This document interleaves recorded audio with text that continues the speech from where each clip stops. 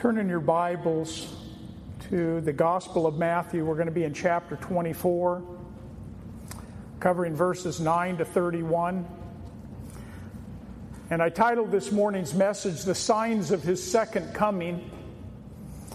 This particular chapter, as I shared last week, has a lot of different opinions of it. You have people that approach it from different viewpoints. Some see it as being something future and prophetic and yet to be fulfilled. And others see it as something that has been historically fulfilled already. I think it's important, as I shared last week, that for me, and as I've studied Bible prophecy, when I read Matthew 24, there are elements of it that are difficult to try and piece together. But for the most part, I think it's pretty simple.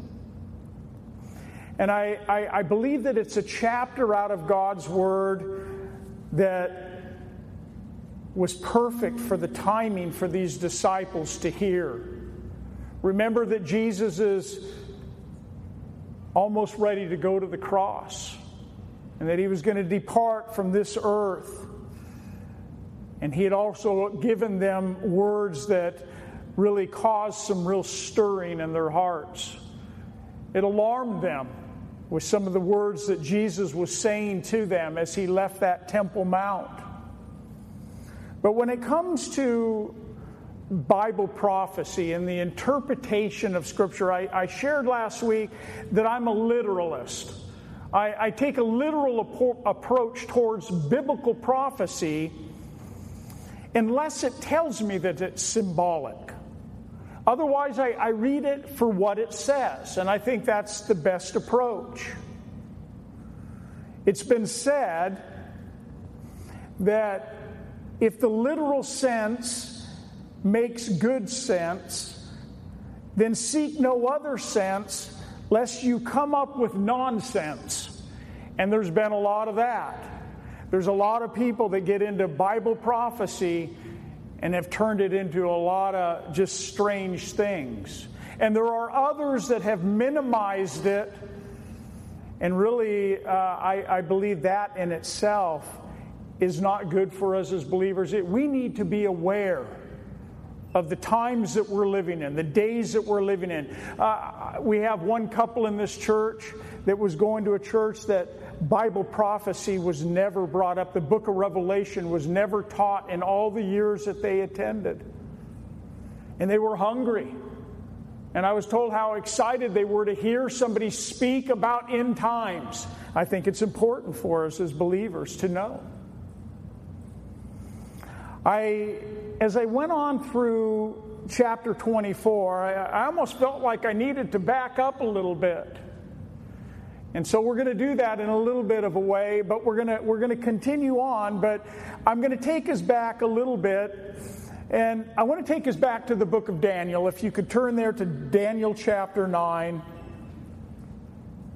The Jews, they were taken into captivity by the Babylonians, and I want you to make note of this, in 605 BC.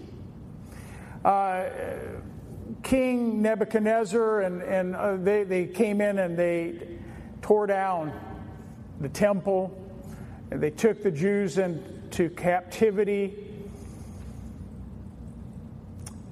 The year of Daniel writing this particular prophecy, they have dated it somewhere around 530 BC.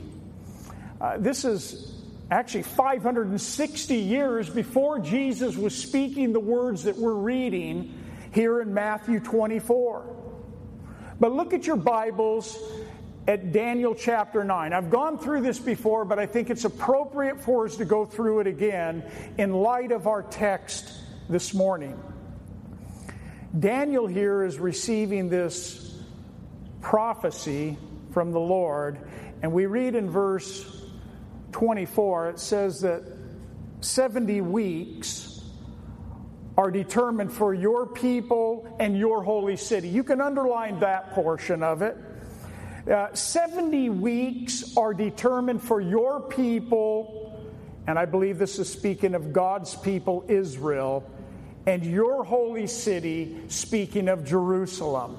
And then he says, this is what the 70 weeks are determined for: to finish the transgression, to make an end of sins, to make reconciliation for iniquity, to bring in everlasting righteousness, to seal up the vision and prophecy, and to anoint the most holy. And then he goes on in verse 25. He says, know therefore and understand. Now underline those words, they're important. Know therefore and understand that from the going forth of the command to restore and build Jerusalem, which happened on March 14th, 445 BC, you can read of that in Nehemiah chapter 2, verses 1 to 8, where King Artaxerxes gave the command to go and to rebuild the walls in the city. And then it goes on, until Messiah the Prince, there shall be 7 weeks. Now, this 7 weeks of sevens, each week represented years. And so this 7 weeks is equal to 49 years. It took 49 years to rebuild the walls and the temple. And then it says, and 62 weeks will follow that. So 7 weeks of 62 weeks equals 69 weeks. We're told that the street shall be built again and the wall even in troublesome times. And then look at verse 26. And after the 62 weeks, or 483 years, the Messiah shall be cut off, but not for himself.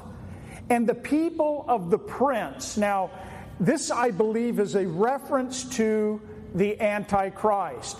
The people of the prince who is to come, in other words, Rome, the Gentiles, the people of the prince who is to come shall destroy the city and the sanctuary, and the end of it shall be with a flood. Until the end of the war, desolations are determined. And so we have in this prophecy 69 of the 70 weeks that were determined against his people and Jerusalem. 69 of those weeks have been fulfilled. They're already done. So then the question arises, what about the 70th week? And why do we as believers believe in a 7-year tribulation period that is going to come upon? Now remember, it's against God's people that this is determined. And then it lists all those things that are going to be accomplished during these 70 weeks. But then it's also against Jerusalem and the holy city. God's prophetic time clock, I believe, stopped, so to speak, with the Messiah being killed and the destruction of the temple that happened there in 70 AD. Now, we've already talked about this, that this time clock stopped, and now we are living in what is called the church age.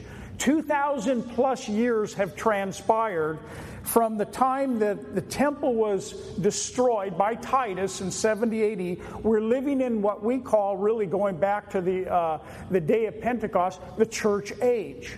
We're living in that time. 2,000 years. We could call it the time or the age of grace that we're living in as a church.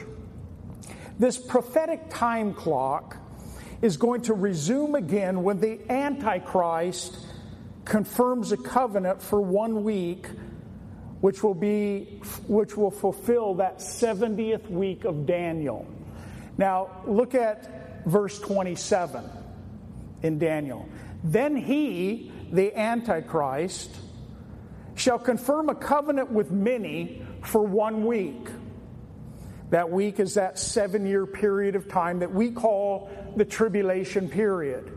But in the middle of the week, which it would be 3.5 years, he, I believe, speaking of the Antichrist, shall bring an end to sacrifice and offering, and on the wing of abomination shall be one who makes desolate, even until the consummation which is determined is poured out on the desolate. Now turn to Daniel chapter 12 and look at verse 4. This is the last chapter of Daniel. This prophecy or this knowledge to Daniel is continuing. He goes on and he says in verse 4, "But you, Daniel, shut up the words and seal the book until the time of the end. Many shall run to and fro," and then underline this, "knowledge shall increase."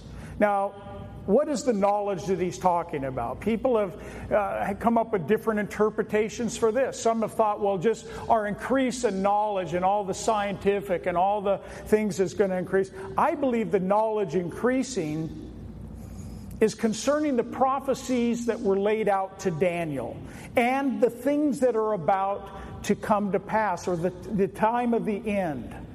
Verse 5 says, "Then I, Daniel, looked, and there stood two others, one on this riverbank and the other on that riverbank." So here there's these two angels standing on one riverbank and one on the other. "And one said to the man clothed in linen who was above the waters of the river, 'How long shall the fulfillment of these wonders be?'" Asking a question. And so these two angels are having this discussion with the Lord. And then in verse 7 it says, "Then I heard the man clothed in linen, who was above the waters of the river, when he held up his right hand and his left hand to heaven, and he swore by him who lives forever, that it shall be for a time, times, and a half a time." Now that is another reference in a way of saying 3.5 years.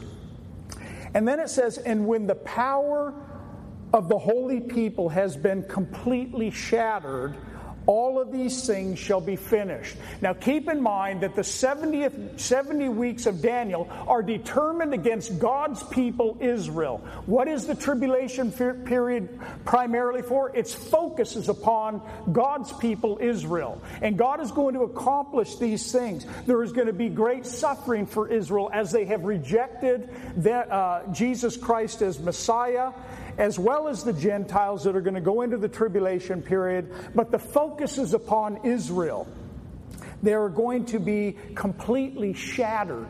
This is the nation of Israel. God is going to work a work in him. He's really being merciful, but he's being faithful to the promises that he made to Israel. God is not done with Israel. He still is going to accomplish all that he promised to them, all of the covenants that he made to them.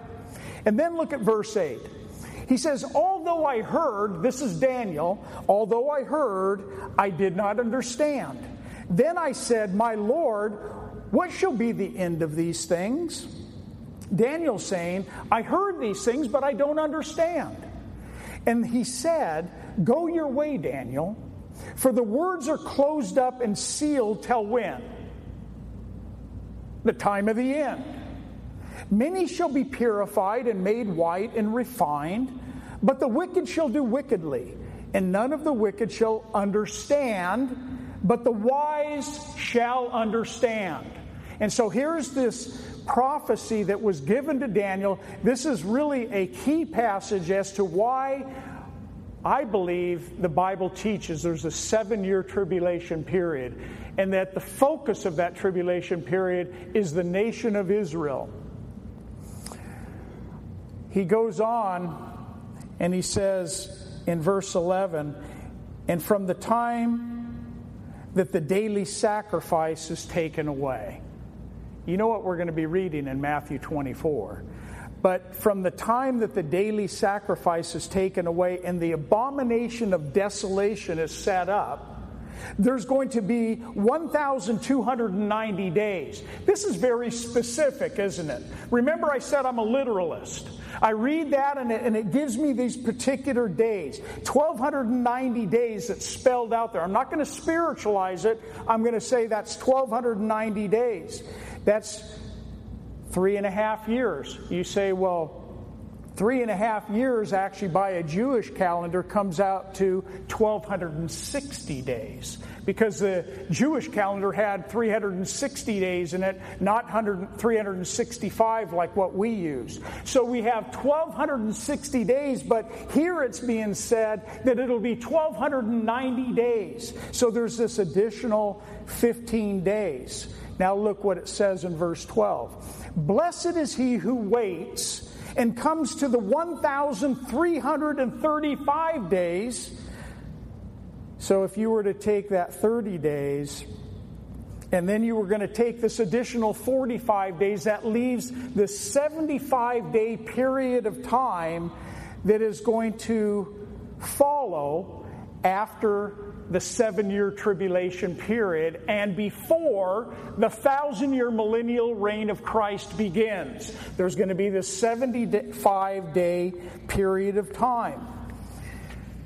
The blessed ones that he's speaking of here, I believe, are those who are going to survive during the tribulation period. This 75-day period that comes to an end at the end of the tribulation with the second coming of Jesus Christ. 75 days will transpire after that before the millennial reign of Christ will begin. It'll be during this 75-day period, I believe, that the temple, the desolation of abomination, when the Antichrist sets up his image, that temple is going to be cleansed. Remember that there's going to be this new Jerusalem here on earth. The millennial reign of Christ is going to begin. And the Jews are going to come back into their city, and Christ is going to reign for 1,000 years. That temple is going to be cleansed during that time. When we get to chapter 25 of Matthew, we're going to read about the judgment of the nations. The judgment of the nations are the Gentile nations and how they treated Israel during the tribulation and really through the whole time of history, not just the tribulation period, but how they and what they did with the nation of Israel. We're going to read that in Matthew chapter 25, verse 31 to 46. It's going to be the judgment of the nations. But then he says to Daniel, verse 13, look at your Bibles, but you, Daniel, go your way till the end, for you shall rest. Don't you love that? He's telling Daniel, go your way, Daniel, for you shall rest. That's wording for somebody that's going to be in heaven someday. Daniel, you're going to rest. And then it says, and will arise to your inheritance at the end of days. At the end of the days. That's really a promise to Daniel. Daniel didn't understand it.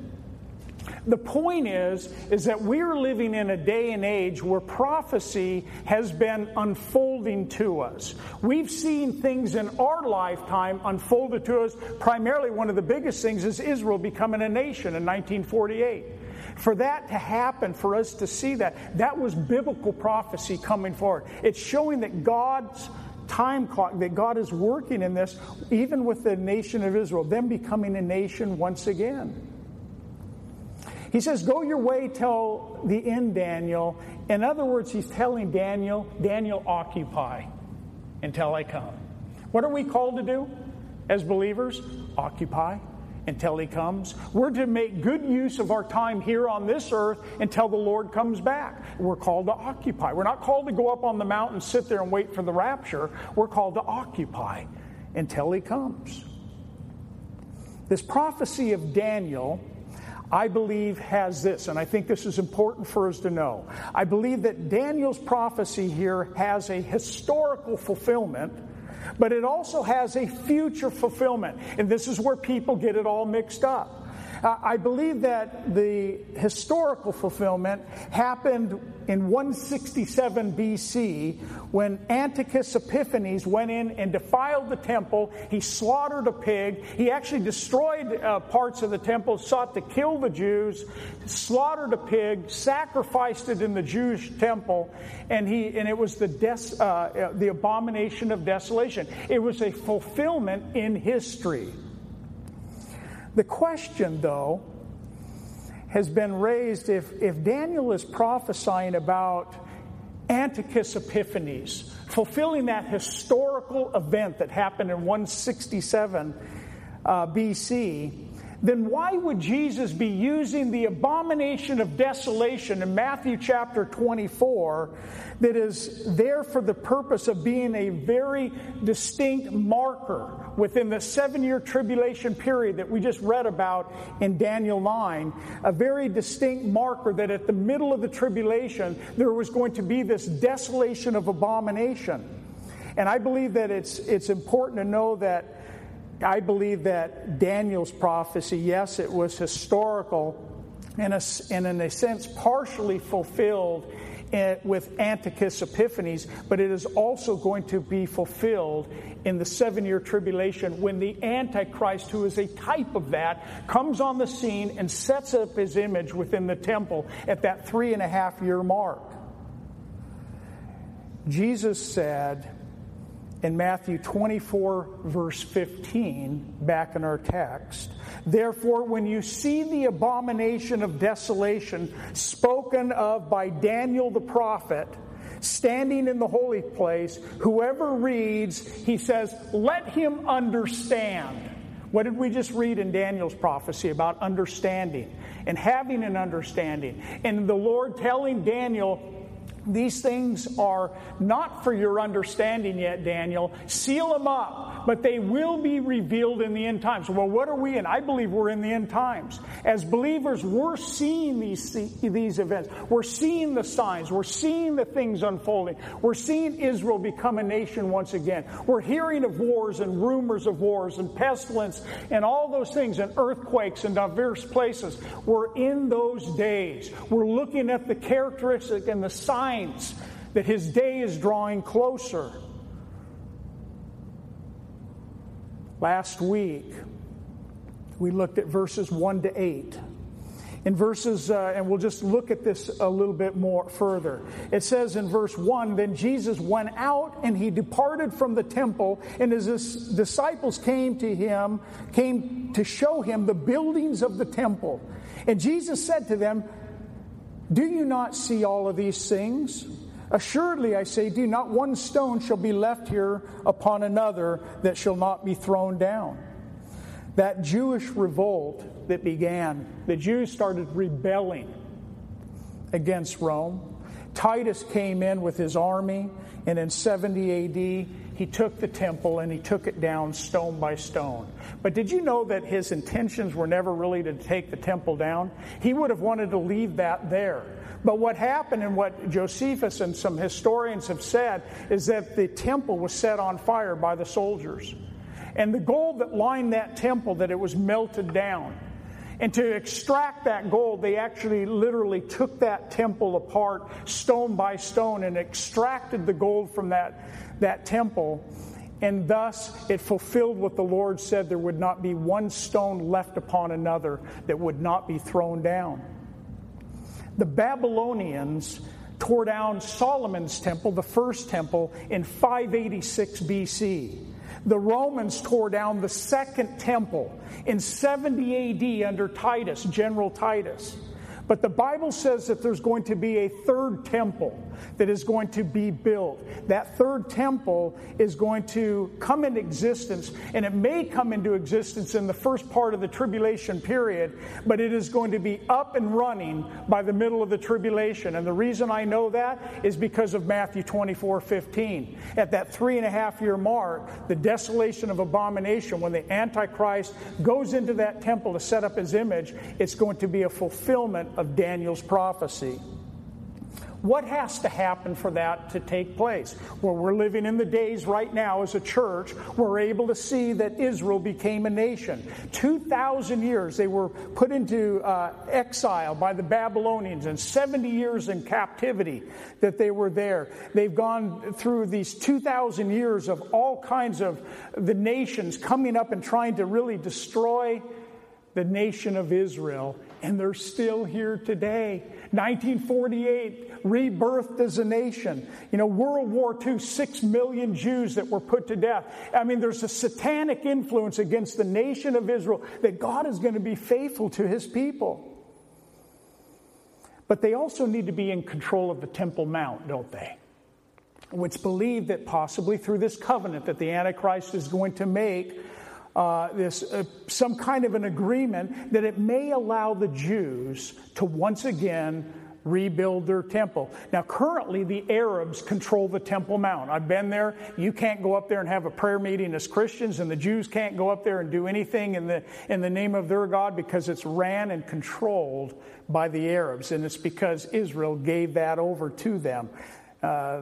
That's just probably prophecy being fulfilled also. But they gave it to the Arabs. But at some point in this agreement, this temple that is going to be, this third temple that's going to stand once again, is going to be back in place. There's a organization called the Temple Institute.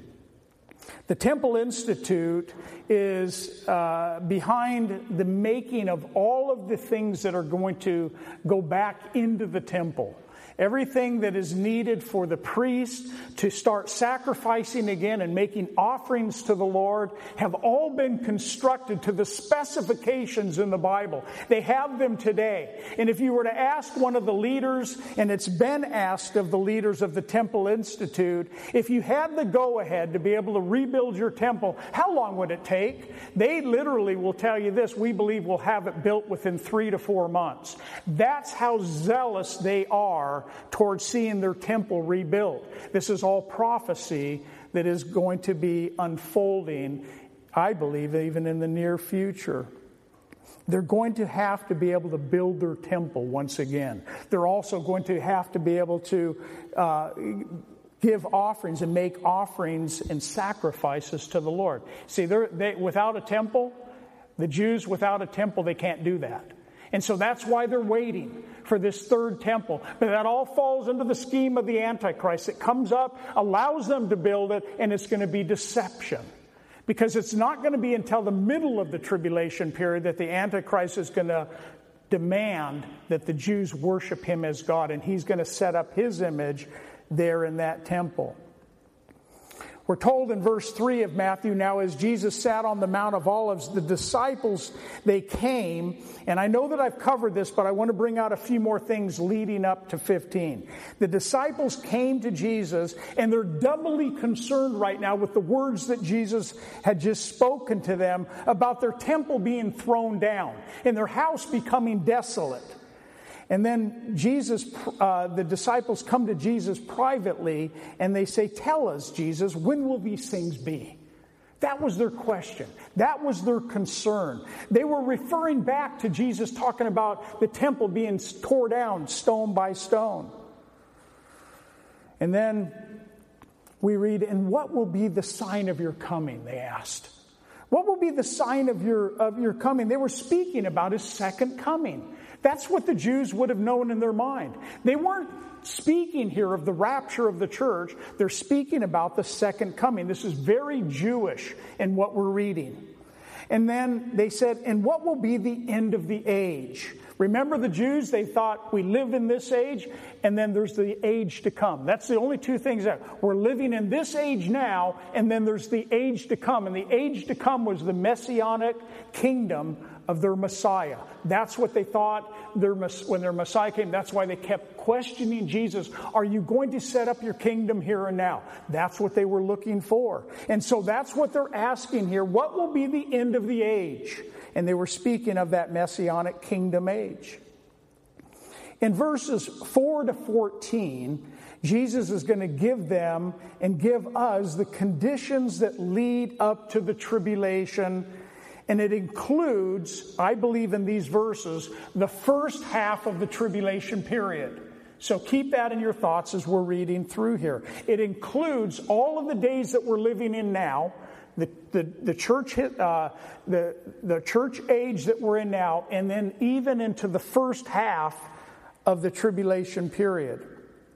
Jesus says to them, to his disciples in verse 4, take heed that no one deceives you.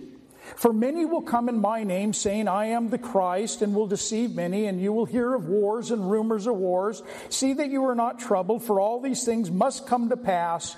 And then you need to underline this, but the end is not yet. Those are important words.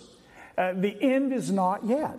And so in response to their question, that these three questions that they have, Jesus goes through and begins to give them the warnings. We talked about this. He says, take heed that no one deceives you. That's the first thing that he says to them.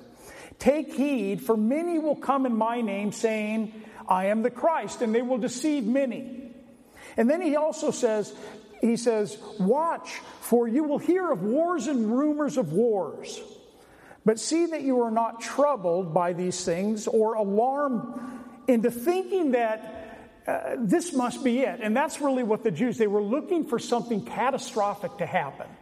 Wars erupting and nation against nation and kingdom against kingdom. They were looking for that as being the sign of the Messiah coming back. Jesus tells them, don't be troubled by what I'm saying to you. Don't be alarmed at what I'm saying to you. But then he says, for these things must come to pass, but the end is not yet.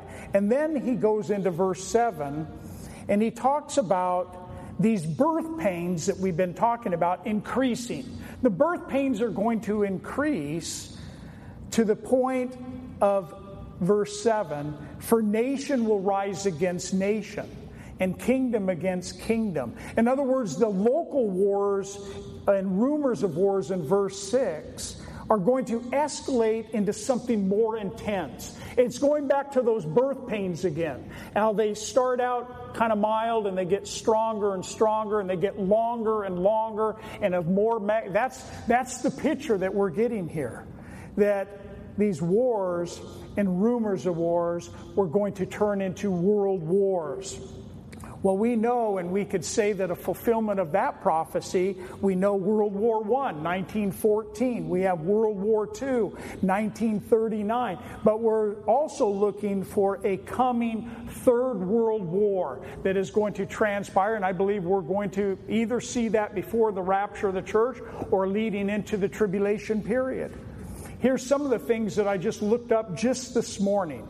Jerusalem, the Jerusalem Post, dated August 28, 2016, it says, top Iranian admiral said this, that the U.S. lacks the power to confront the Iranian military. That was just today. Have you seen the news? They're out there with our ships out there right now, and they're taking their little boat, and they're actually toying with us out there right now. They're trying to taunt our U.S. carriers out there. That's what they're saying right now. They're putting us on the edge to say, you know what? You can't do anything against us.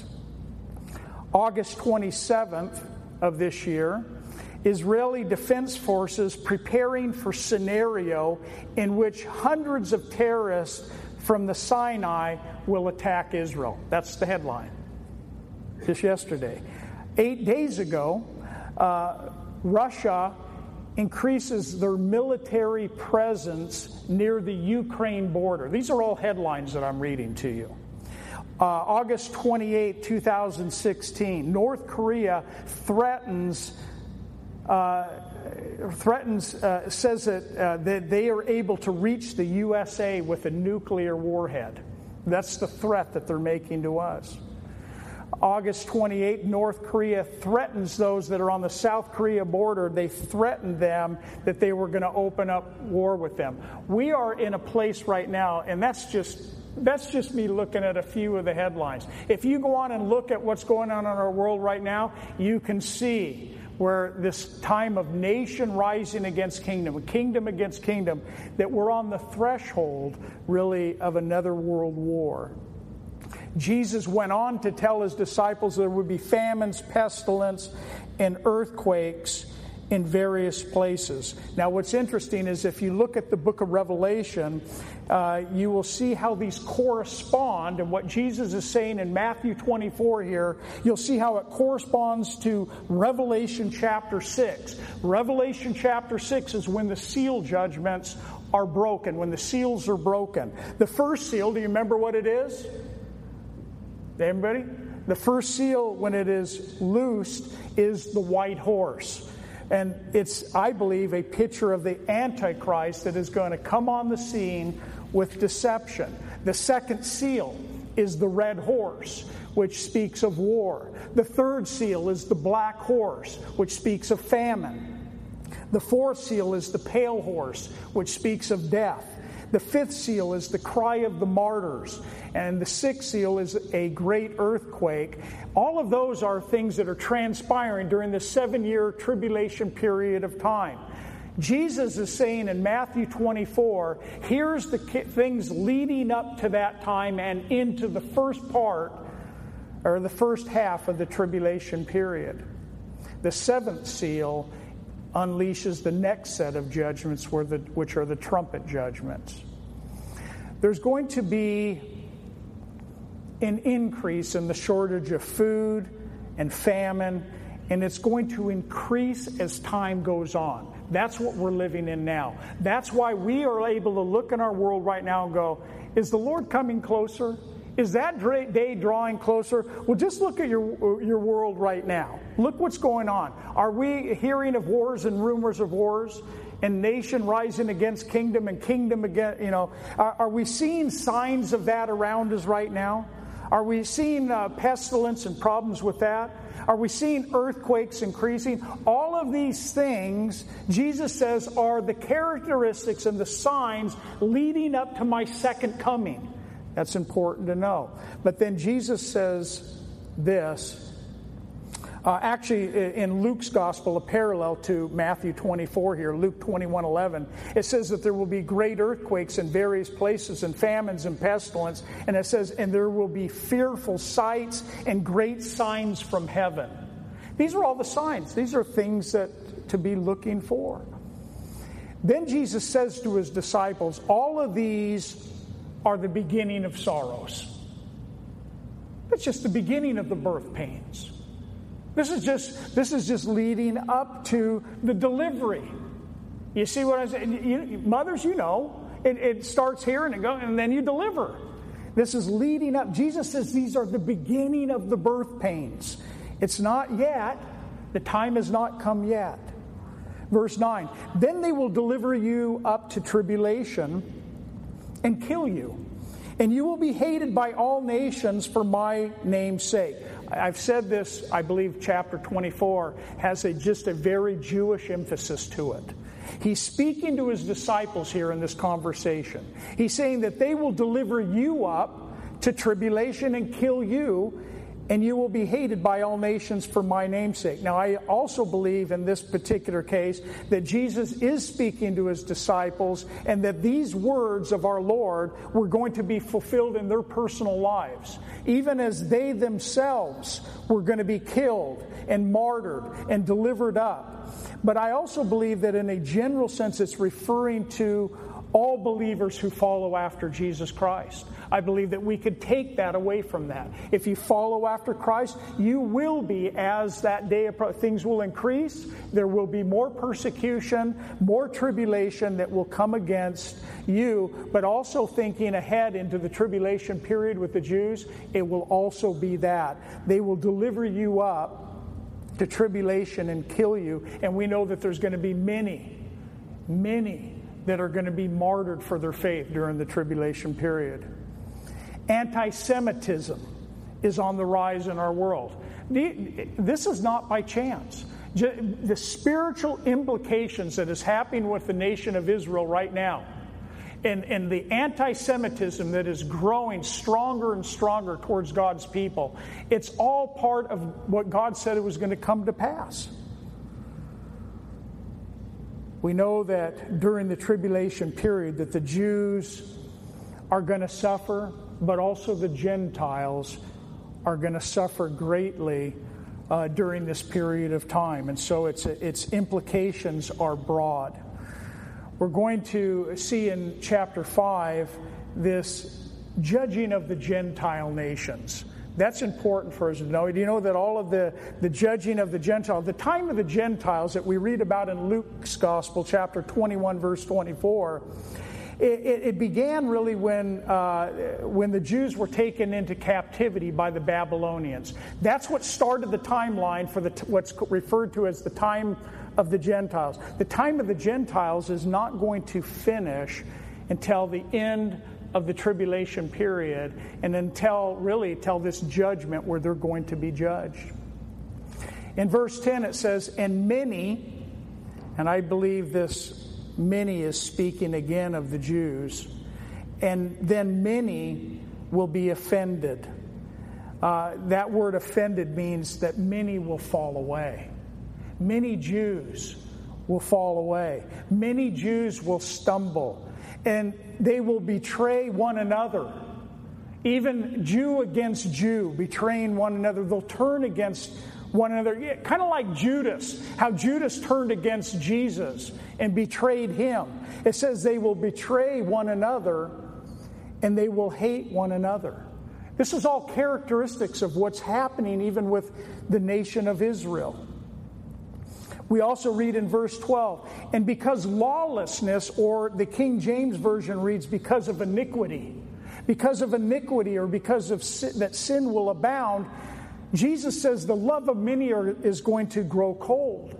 And the growing cold of love, it's kind of like that wax that gets all hot when it's melting. When it begins to cool off, what's it do? It begins to harden. The love of many is going to wax cold. It's going to become cold. As sin and iniquity abounds, as it increases. Do you think, are we seeing that now in our world? I mean, do you see the love of people? The love in our world. Think about that. Think even in the hearts of believers. As things get worse and worse, that love that's been poured out on our hearts by the Holy Spirit is what's supposed to just be coming forth out of our lives upon this world that knows no love, that doesn't experience the kind of love that we've experienced knowing Christ. Here Jesus says that this lawlessness, this abounding iniquity, it's going to increase so much that the love of many is going to begin to grow cold. But Jesus goes on to say in verse 13, but he who endures till the end will be saved. Jesus is saying that genuine faith, real faith, it's evidenced with persistence. He who endures to the end, he's not talking about working our way. He's not talking about them working their way. He's talking about that persistence, that genuine evidence that they really know Christ. They'll be saved. And this gospel of the kingdom will be preached in all the world as a witness to all the nations. And then what does Jesus say? Verse 14. Then the end will come. Some have gotten tripped up by this verse. Lots of missions agencies have been tripped up by this verse because they say with it, Jesus couldn't come back yet. And the reason why he couldn't come back, because we still have people groups and we have places in the world where people haven't heard the gospel yet. So I could tell you that Jesus couldn't come back yet. What they're missing here is the fact that Jesus gave the Great Commission to his disciples and to the church in Matthew chapter 28. Go into all the world and to preach the gospel. He did not say that God was going to accomplish world evangelism through the church. But what we do see in a number of places throughout Scripture is that God will fulfill what he said here that we're reading in Matthew. Even though the Great Commission was given to us as the church, we are not the only instrument that God is going to use. In Revelation chapter 7, during the tribulation period, I believe that there's going to be 144,000 Jewish evangelists. It says 12,000 from each of the 12 tribes of Israel. And we read in chapter 7, verse 9, that after the establishing of these 144,000, it says, after these things, I believe speaking of the 12,000 from each tribe that make up this 144,000, John says, I looked, and behold, a great multitude which no one could number. And look what it says, of all nations, tribes, peoples, and tongues. And what are they doing? They're standing before the throne and before the Lamb, and they're clothed with white robes, and palm branches in their hands, and crying out with a loud voice, saying, "Salvation belongs to our God who sits on the throne and to the Lamb." This is during the tribulation period. John is seeing a vision of this multitude of people that no one could number, standing in these white robes before God. So there is going to be many multitudes of people that are going to be saved during the tribulation period. That's God's mercy. We also have the two witnesses of chapter 11 in Revelation. Many believe could possibly be Moses and Elijah that are going to come, and we're told that they go prophesying and doing signs and wonders for 3.5 years. I believe that through these two witnesses that there's going to be many that are going to come to a saving knowledge of Jesus Christ during the tribulation period. We also have Revelation chapter 14, verse 6.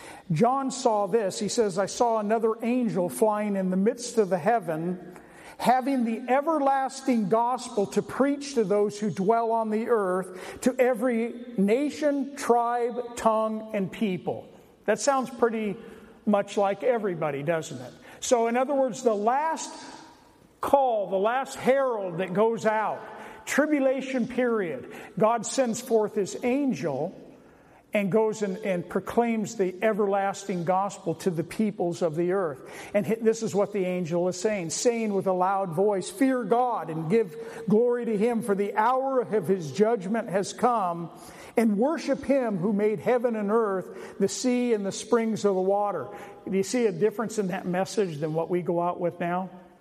This is the final plea to the people on the earth, that it's their last hope of salvation, and God is using an angel to do that, to proclaim this everlasting gospel. Keep in mind that at this point, Jesus is answering the disciples' questions concerning the signs of His second coming and also the end of the age. He's not dealing here at this point with the rapture. And this is where people start thinking, well, we're talking about the rapture. Jesus gave His disciples in these verses that we just covered 3 more things that would transpire before His second coming. He says that persecution will increase. They're going to deliver you up to tribulation. They're going to kill you. You're going to be hated by all nations for my name's sake. That's one thing that He said. He says many are going to fall away. They're going to betray one another, and they're going to hate one another. That's another sign that Jesus says before His second coming. He says lawlessness will abound, and the love of many is going to grow cold. There's the third thing that He says. But can you imagine a world without the church? The church meaning you and I that know Jesus Christ as Lord and Savior. Can you imagine the whole entire world without one believer left after the rapture? What this world will be like. How iniquity will abound. How that will quickly go bad. That's, I believe, what Jesus is describing, what it will be like. It will escalate as time goes on. And then we come to verse 15, and we're almost done for today. Verse 15, I believe, is the second half of the tribulation period. It's why I took you back to Daniel chapter 9 and talked to you about the prophecy concerning a 7-year tribulation period of time. And what was given to Daniel about the desolation of abomination that would happen in the middle of the tribulation period. Jesus says in verse 15, He starts with the word what? Therefore. Therefore, because of what He just said prior to that, and this is the marker, when you see the abomination of desolation spoken of by Daniel the prophet standing in the holy place, then let those who are in Judea flee to the mountains. Now let me ask you, where is Judea? Where is it? Where's the location? It's in Israel, isn't it? So for Him to say, let those who are in Judea flee to the mountains, I think we're talking about Jews fleeing from where? They're fleeing from the holy city. They're fleeing from Jerusalem. Why are they fleeing? Because during the middle of the tribulation period, you read in the book of Revelation that the Antichrist and his armies are going to come. They're going to take control of the temple there, the Temple Mount, and the center of Israel there. They're going to take control of that and his armies.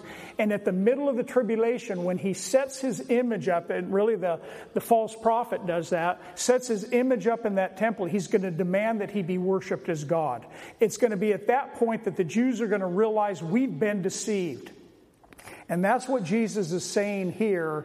When you see this desolation of abomination take place, I'm telling you ahead of time, that's what Jesus is saying. Then flee, those who are in Judea, flee to the mountains. Now the mountains that I believe that he's talking about really is an area in the Hebrew called Bozrah. In the Greek, it's called Petra. Many of you have seen the pictures of that city of Petra. I believe that's where the Jews are going to flee to. It's going to be a remnant of Jews that are going to realize they've been deceived by this false Messiah, the Antichrist, and they're going to make their way out of that city, and they're going to head towards this area of Petra, where God is going to have his hand of protection upon them for that last 3.5 years of time before he's going to draw in that last remnant of his people. But look what he says in verse 17. Let him who is on the housetop not go down to take anything out of his house. He's speaking to the Jews. He's telling them that time is of the essence. The housetop was part of their living quarters.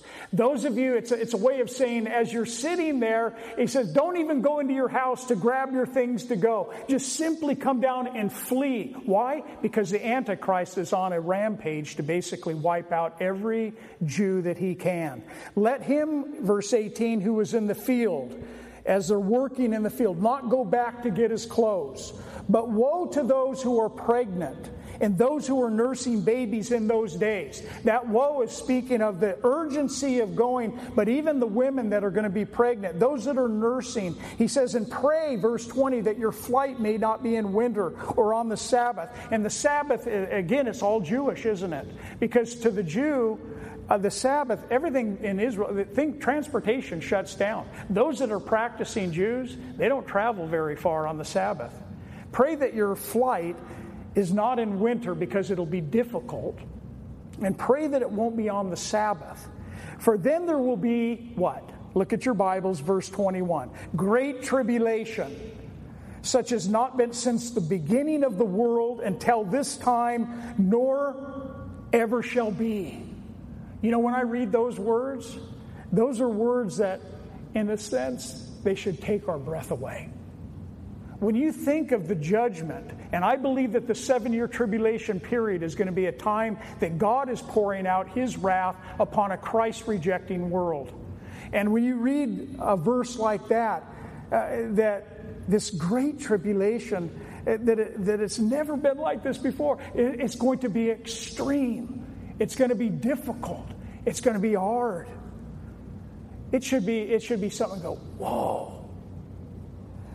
And even to the point where Jesus says in verse 22, and unless those days were shortened, speaking about that last 3.5 years, no flesh would be saved, but for the elect's sake, and I believe the elect is not speaking about the elect as the church. I believe it's speaking of the elect, God's chosen people, Israel. But for the elect's sake, those days will be shortened. Why? Because God's going to be faithful to Israel. He is going to save a remnant of his people, Israel, because of his promises to them. And he's saying, unless I intervene into man's affairs, unless this comes to an end, at the end of that 7 years, there would not be one that would survive. Verse 23, then if anyone says to you, look, here is the Christ, or there, do not believe. And we know that the Antichrist and his deception and the false prophet are going to be coming, and there are going to be people trying to really lure Israel out of that safe haven and that place. He says, for false Christs and false prophets will rise and show great signs and wonders to deceive, even, if possible, even the elect. And so we know that the Antichrist and the false prophet, that they both are going to be doing supernaturally, doing these kinds of signs and wonders to deceive many during the tribulation time. This is really Jesus telling his people, Israel, beware, because there will be false Christs and there will be false prophets showing great signs. They will be looking to deceive you. He's warning them. Look what he says in verse 25. See, I have told you beforehand. Why would he want to tell them beforehand? He wants to tell them, to warn them ahead of time. Do you think everybody reading this, what do you think they're going to read when it comes down to the tribulation period? See, I've told you these things ahead of time. Therefore, if they say to you, look, he is in the desert, do not go out. Or look, he is in the inner rooms, do not believe it. For as the lightning comes from the east and flashes to the west, so also will the coming of the Son of Man be. In other words, it's going to be sudden. But it's also going to be visible at his second coming. It's also going to be very terrifying to those that are here on the earth. He says, for wherever the carcass is, there the eagles will be gathered together. Some have interpreted that carcass, the word actually means body, and they make reference to it as being Israel, and that the eagles can be translated vultures, and it's a reference to Gentiles. Because there is going to be this front against Israel in the very last, right at the second coming of Christ, out there in Bosra, where there's going to be this battle that's going on to really try and take every Jew and kill every Jew that's there. Then look at verse 29, we'll finish at verse 31. Immediately, this is the second coming of Jesus Christ.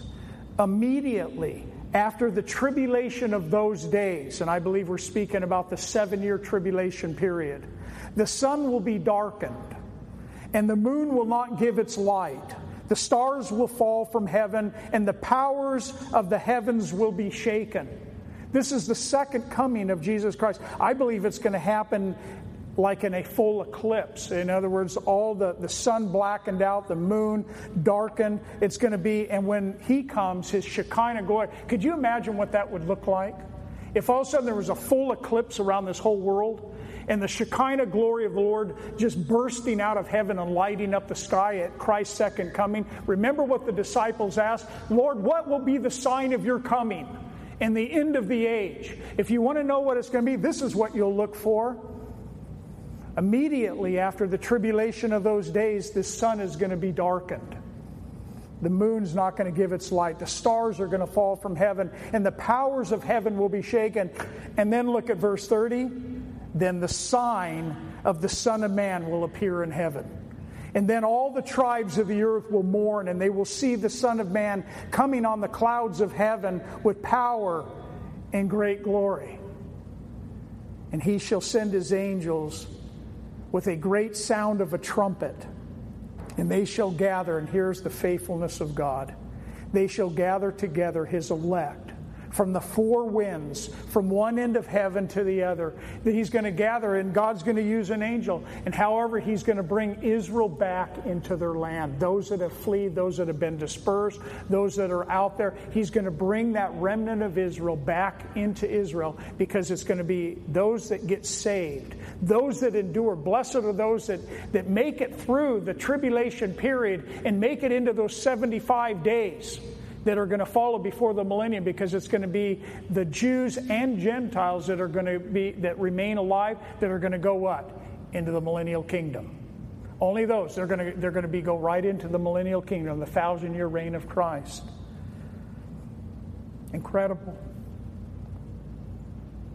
I love this. I love it, but on the other hand, I read it and I go, but God, there's so many people that I know that don't know you. We sit here just in this secure place, this church, and Lord, how thankful I am that I know you. When there's so many in the wickedness and the people in this world that don't know you. So many that still need to come. But Lord, I'm looking forward to your return. I'm looking forward to that day. We hope you have enjoyed today's study. For more information on teachings, events, worship times, and location, please visit our website, ccfwinstonsalem.com. From Pastor Greg and all of us at Calvary Chapel Fellowship, thank you for listening and being part of our study through God's Word.